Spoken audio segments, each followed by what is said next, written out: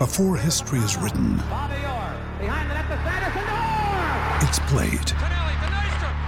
Before it's frozen in time, it's fought one shift at a time. Before it's etched in silver, it's carved in ice. What happens next will last forever. The Stanley Cup Final on ABC and ESPN Plus begins Saturday. This is the Royal Blue Podcast from the Liverpool Echo, giving you the inside track on all the big talking points from Goodison Park. Welcome back to the Royal Blue Podcast. I'm Phil Kirkbride, and today joined by Adam Jones and Chris Beasley to chew the fat over all the major talking points at Goodison Park. And of course, it is all about Project Restart. Will this season resume? If it does, how does it resume? And maybe will it resume at all? Much to discuss. The events of the Premier League meeting on Monday threw up a number of talking points, and we'll go through them and try and make some sense, if possible, of what's going on and maybe what will go on. I mean, first of all, to discuss this on the pod, lads. Chris, I'll start with you first, mate. Mm-hmm. On a personal level, do you have an appetite to see the season come back around June time? Or do you feel that the season should just be finished and we should, like France are doing, Holland are doing, and Belgium, wait until it's safe to restart? Or sorry, wait until to launch the new season and forget about this one now? It's strange because I think my thoughts have changed over time. When we started off, I thought, yes, let's wait as long as it takes for it to be safe. This season's 3/4 of the way through. Let's get it finished. Even if it takes going into the back end of the year and what would normally have been 2020-21 season. But the more I've heard about all the weird and wonderful ways these fixtures might be played, and I use those words euphemistically, my appetite has waned in that we've seen the death figures rise. We're now more deaths than any other country in Europe, second only to the USA. And this idea that football is just trotted out like performing seals almost. I mean, one thing that didn't sit right with me, and there's talk that it might not be happening now, was the whole neutral grounds. Because I understand, first of all, we wanted to have the fans in, then we quickly realised that wasn't going to be possible at all, and might not be possible for a long time now.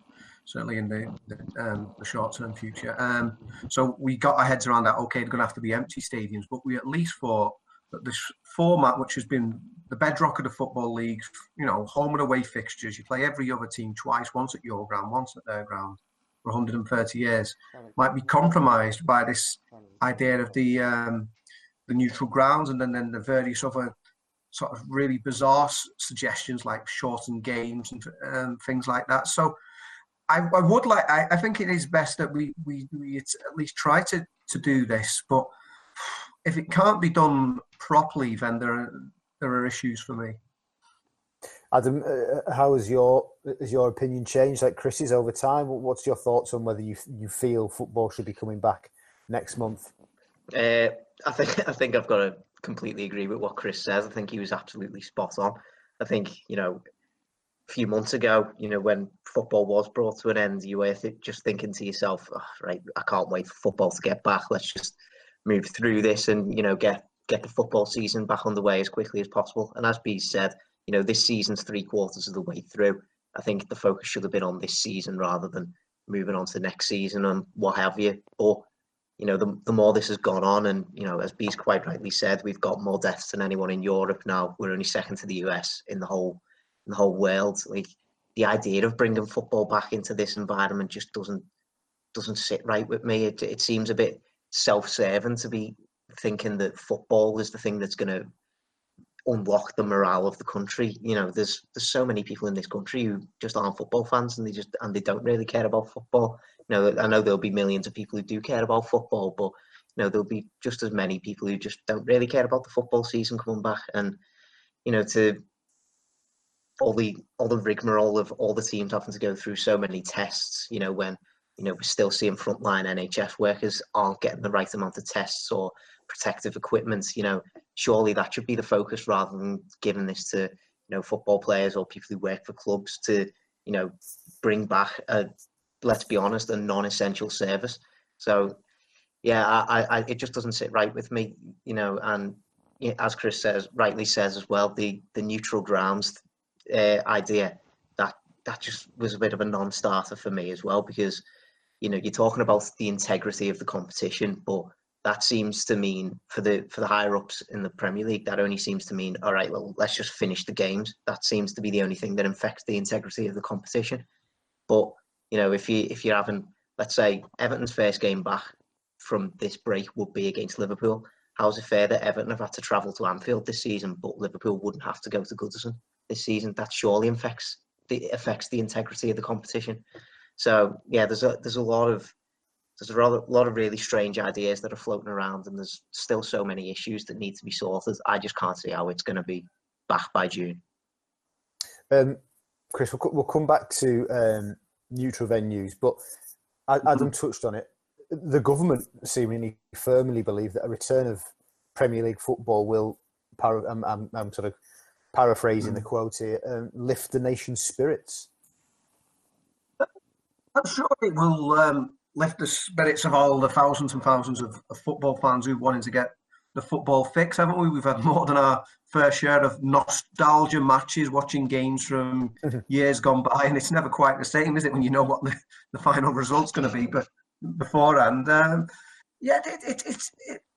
it's strange, though, isn't it? It depends what sort of football will it be. Like we've spoken about already.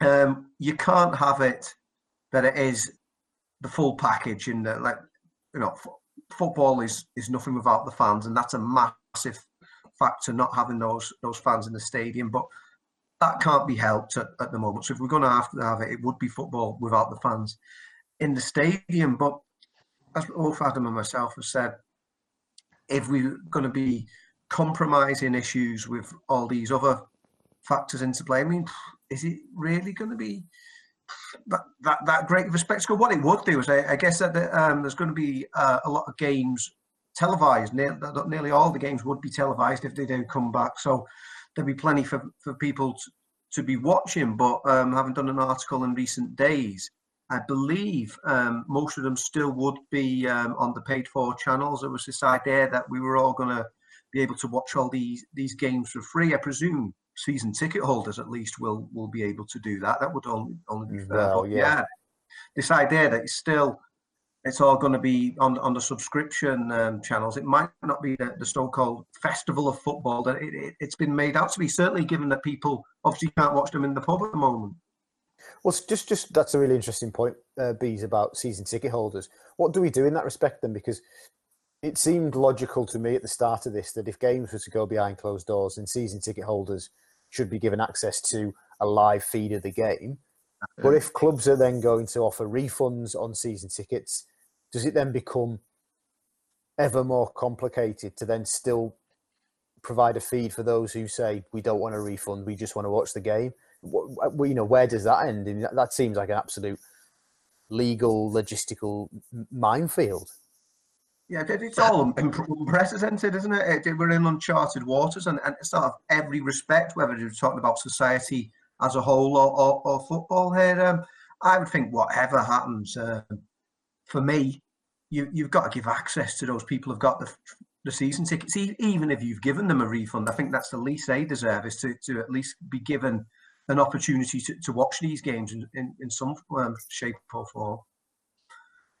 Adam, so of course, so let's bring people back up to speed. We talk about neutral venues, but of course, at Monday's Premier League meeting, it was decided that the Premier League would go back to the government after some serious opposition from, I think, all clubs to some extent, but I think the feeling was it was around 12 heavily opposed to neutral venues. The Premier League said they'll go back to discussions with the government this week around ditching the neutral venues idea and following the Bundesliga example and using grounds as normal, of course, but behind closed doors matches. Is the big issue I can think of? I don't know if you agree. It was raised by the mayor, of course, a couple of weeks ago. It's being able to control potential for crowds to gather outside of grounds while these games are going on, before or after. Is that an insurmountable hurdle, or is that something that everybody's going to have to find a resolution for if neutral venues is off the table completely?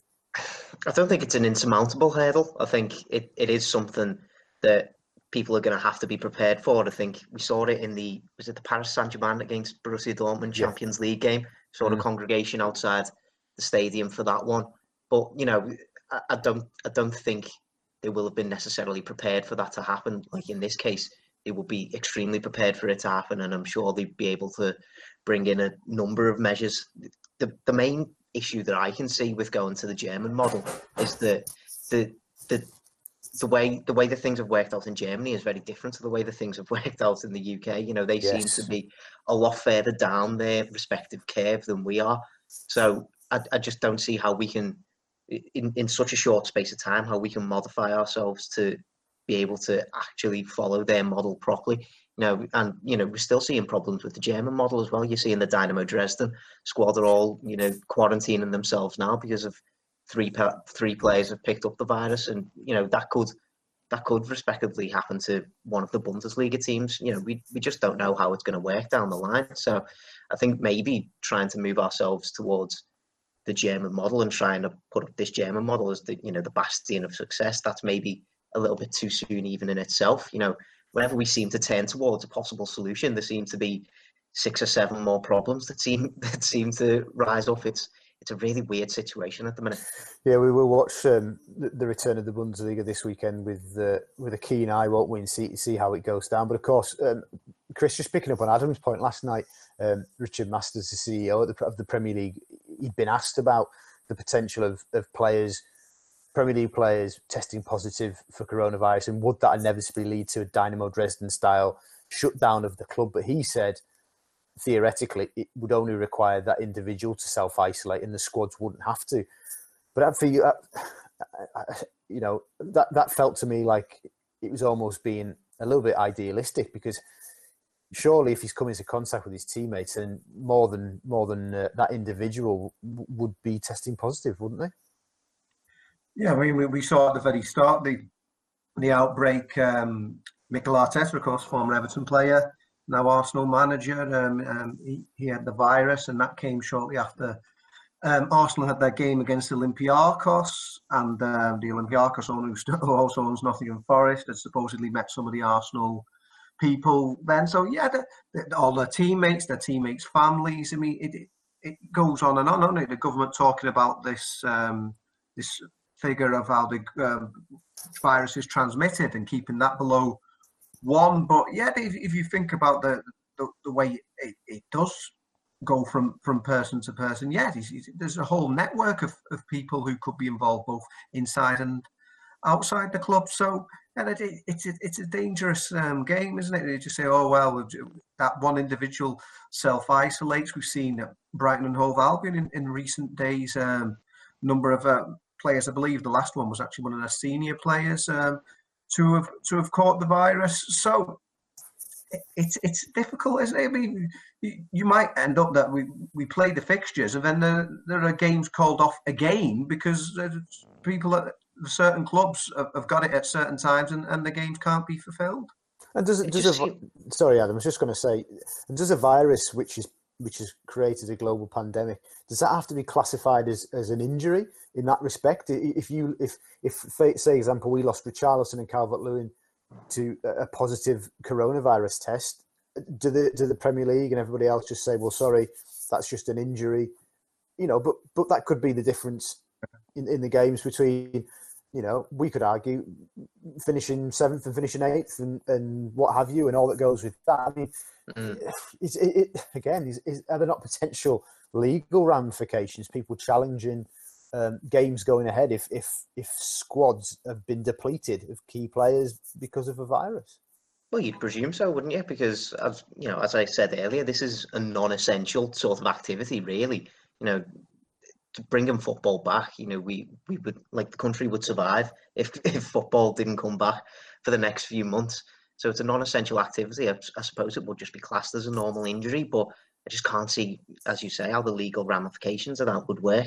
In terms of what Richard Masters said. It just seems like a huge attitude change for me inside the space of 2 months. Like this was why the Premier League was suspended in the first place, wasn't it? For the danger of one player maybe getting it and then a whole squad has to isolate themselves. Like that was the whole reason that we brought the Premier League to a stop in the first place.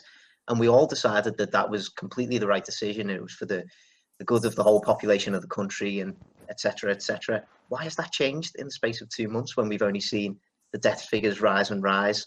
We've apparently come over the peak of this curve now, but you just can't predict what's going to happen in the future. I just don't see how we've had I don't see the evidence there to have such a huge attitude change in the space of 2 months. If a player in a squad was to test positive for these coronavirus symptoms, that surely means the whole squad should have to be isolating, and then you open up a whole new can of worms if that happens in the middle of these remaining games. It just baffles me, to be honest. Well, it's a salient point that Phil makes in that, do we treat it like any other injury? Because if a player has the flu, for instance, I mean, that'd just be like an injury. It's tough luck, isn't it? You get over that. But which I suppose in extreme cases, the flu could kill you. But this is something which can kill people and is killing people all the time. Now, how do you differentiate between regular injury and then coronavirus-induced illness? Does it just get classed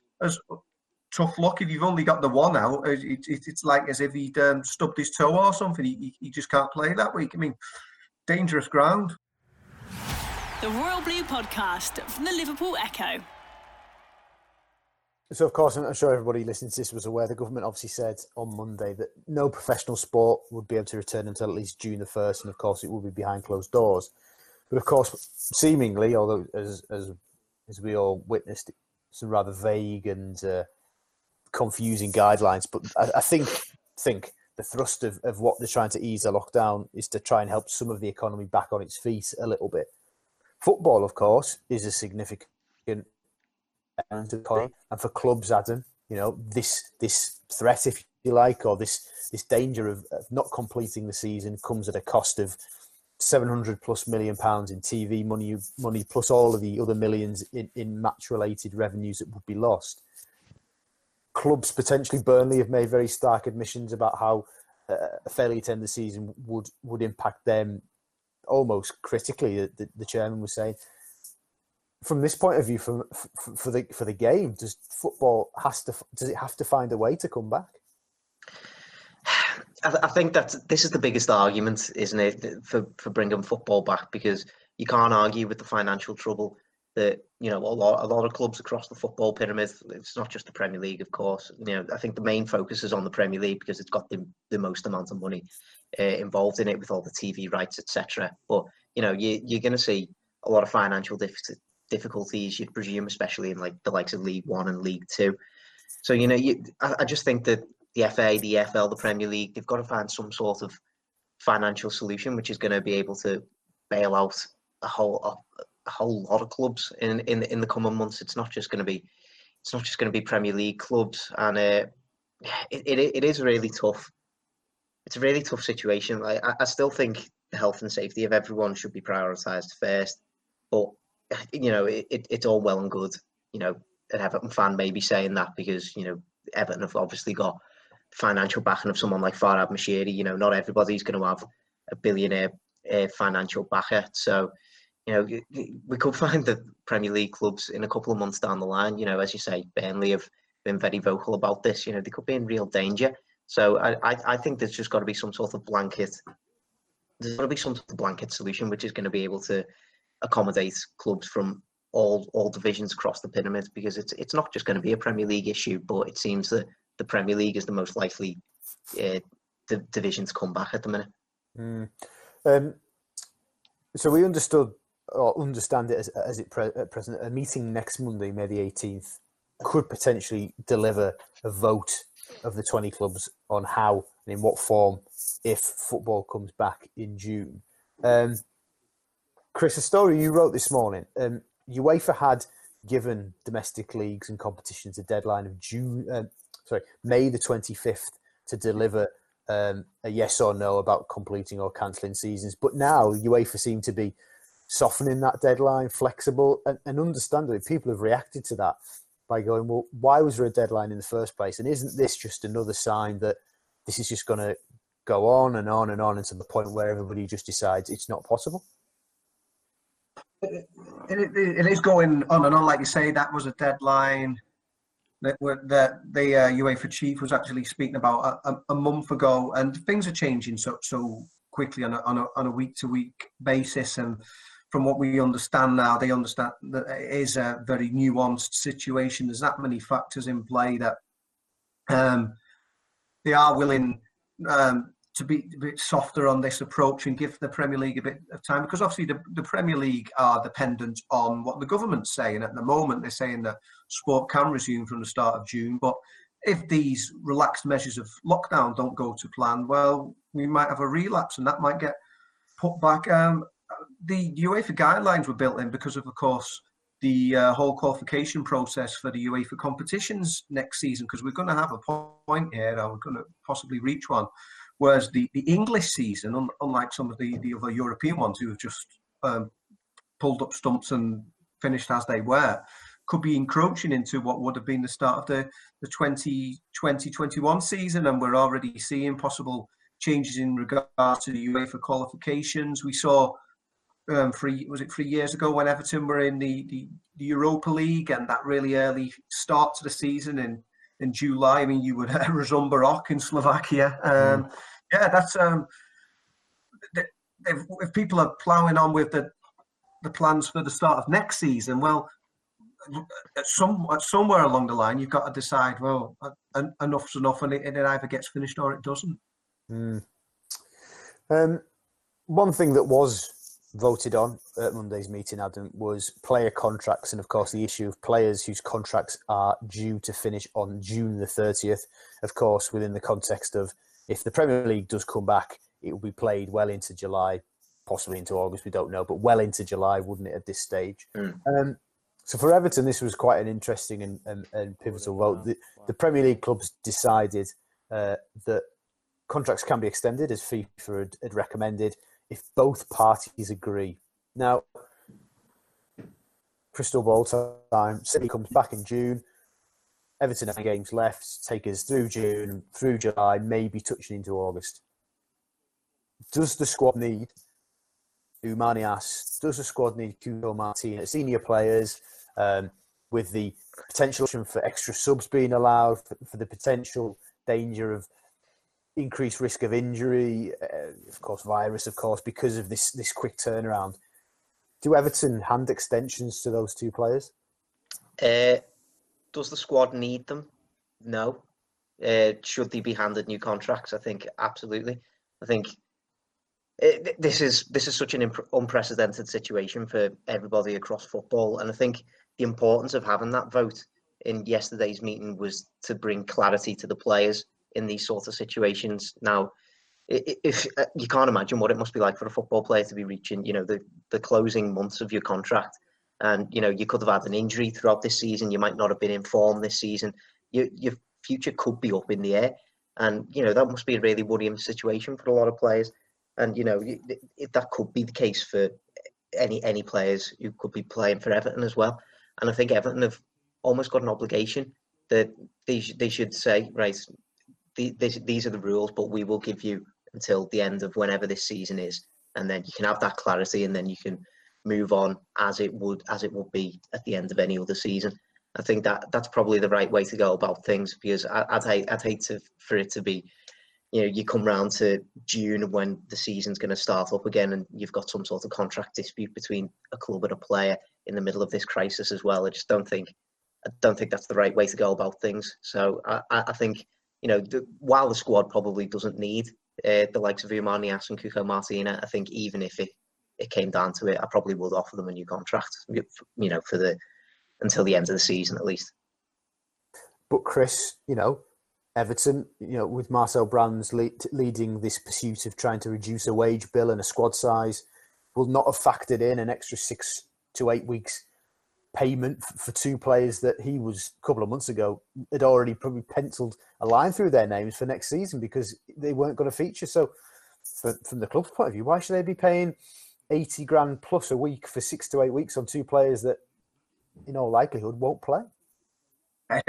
It's bizarre, isn't it? The Umar Niasse story. He's been loaned out a couple of times now, and he didn't get his locker, of course, from Ronald Koeman, and just lingering on for those few extra weeks this summer. Can't get rid. I mean, at some point, before 2020's out, I presume his time at the club will finally come to an end. But like you say, both parties have to agree. Maybe they will be just take it as a business decision and be harsh and say, well, you're not part of the plans. Whereas somebody like Djibril Sidibe, who is in on loan, he is part of the plans. We'll keep on paying his wage so long as Monaco agree to that. But sorry, lads, you're out the door. I don't know what Marcel Brands is thinking, or the club's pay masters. Yeah, as Adam says, it might not be the right decision. Might be harsh. I don't know. They might base it on a case to case basis and say, okay, yeah, Sidibe in, Niasse, Martina out. Don't know. Yeah, it could be a balancing act in that respect, couldn't it? If Valladolid want to pay Sandro's wages for another 6 weeks and Schalke want to pay Kenny's wages, I suppose that's off the books, isn't it? That would have come back on. Well, it's interesting how it's going to work with other leagues, isn't it? Because would Monaco have the right to recall Sidibe? Because they don't have to follow our rules necessarily, do they? Well, no, and this is the grey area, because FIFA only made recommendations. They obviously don't have the legal power to impose a blanket decision across all leagues, do they? That's why they recommended it. But I guess it's in Monaco's interest to allow us to continue paying Sidibe for another 6 to 8 weeks, because obviously he wasn't in their plans. But you're right. If, for example, their two other right backs suddenly got injured, or heaven forbid, contracted the virus in the next few weeks, and up to the end of June, I suppose they're well within their rights to recall it. But again, this is why maybe Everton need to act fast if they haven't already done so, and make a decision and try and tie him down, get that agreed. Obviously, we know about Bainsey, and there was talk about a new deal before this suspension, and we would expect that would pick up. What about Stekelenburg? He's the other one on this list. It's really interesting, isn't it? The goalkeeper situation as it stands is just a bit of an intriguing one. I think a lot of it would depend on Losel's future as well, wouldn't it? Because he's obviously came to the club and not made an appearance yet for Everton in a competitive game. Sent out on loan to Huddersfield to be injury cover for them after Camille Grabada's injury. Doesn't look like Huddersfield will be able to afford him, going by what their chairman was saying a few months ago. So it looks like he's going to come back to Everton. But is he going to be able to get that chance to challenge Pickford? Are we going to sign somebody else in that position to try and challenge Pickford? Are we going to bring up João Virginia, of course, who had his own loan spell earlier this season, which didn't really work out at Reading? But he's come back to the under-23s and he's started performing again under Unsworth. So could he maybe step up to the first team activities and start working as a backup? It's just so interesting. And then you throw Stekelenburg into the mix, who's always been a solid keeper since he's been at the club. He's stepped in on a number of occasions and provided solid backup, and I've got no doubt that he probably would be solid backup again next season. It's just whether we want to sign somebody who's going to be able to push Pickford that extra little bit, somebody who's going to maybe challenge him for that number one spot. But again, we've got the financial constraints. Do we need to sign players in other positions before we prioritise the signing of a goalkeeper? It really is an intriguing question. The more this situation goes on with the coronavirus, maybe it becomes a little bit more likely that Stekelenburg will be given another year or so on his contract. I don't think it'd be the worst decision in the world by any means.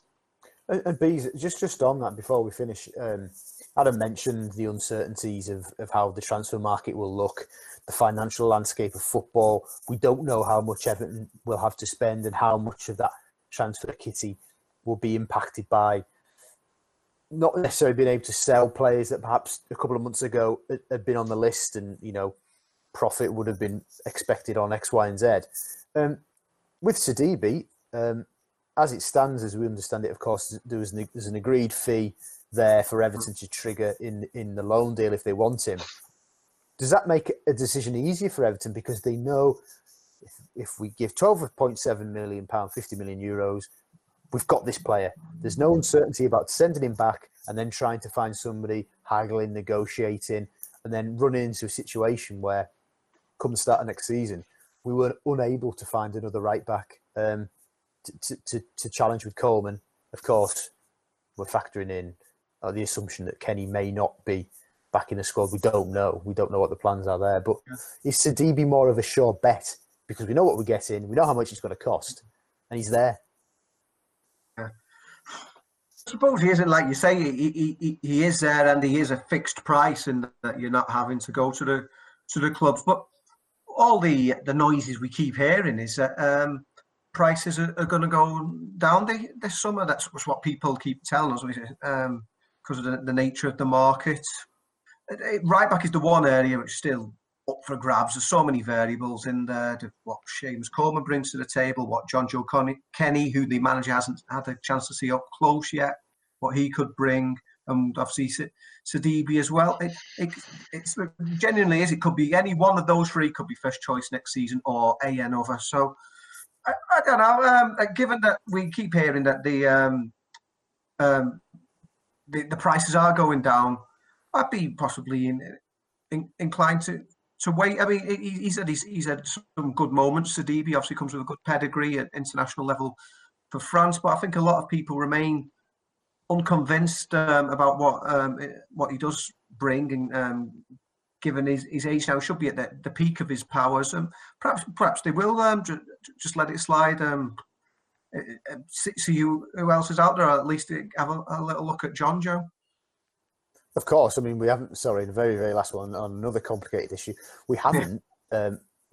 We have not, of course, discussed the potential for Everton to say to Monaco, "No, you can have him back as of July the 1st."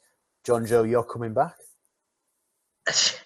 Yeah, that created a whole new issue, doesn't it? You know, will the Bundesliga season be finished by then? I'm not quite sure.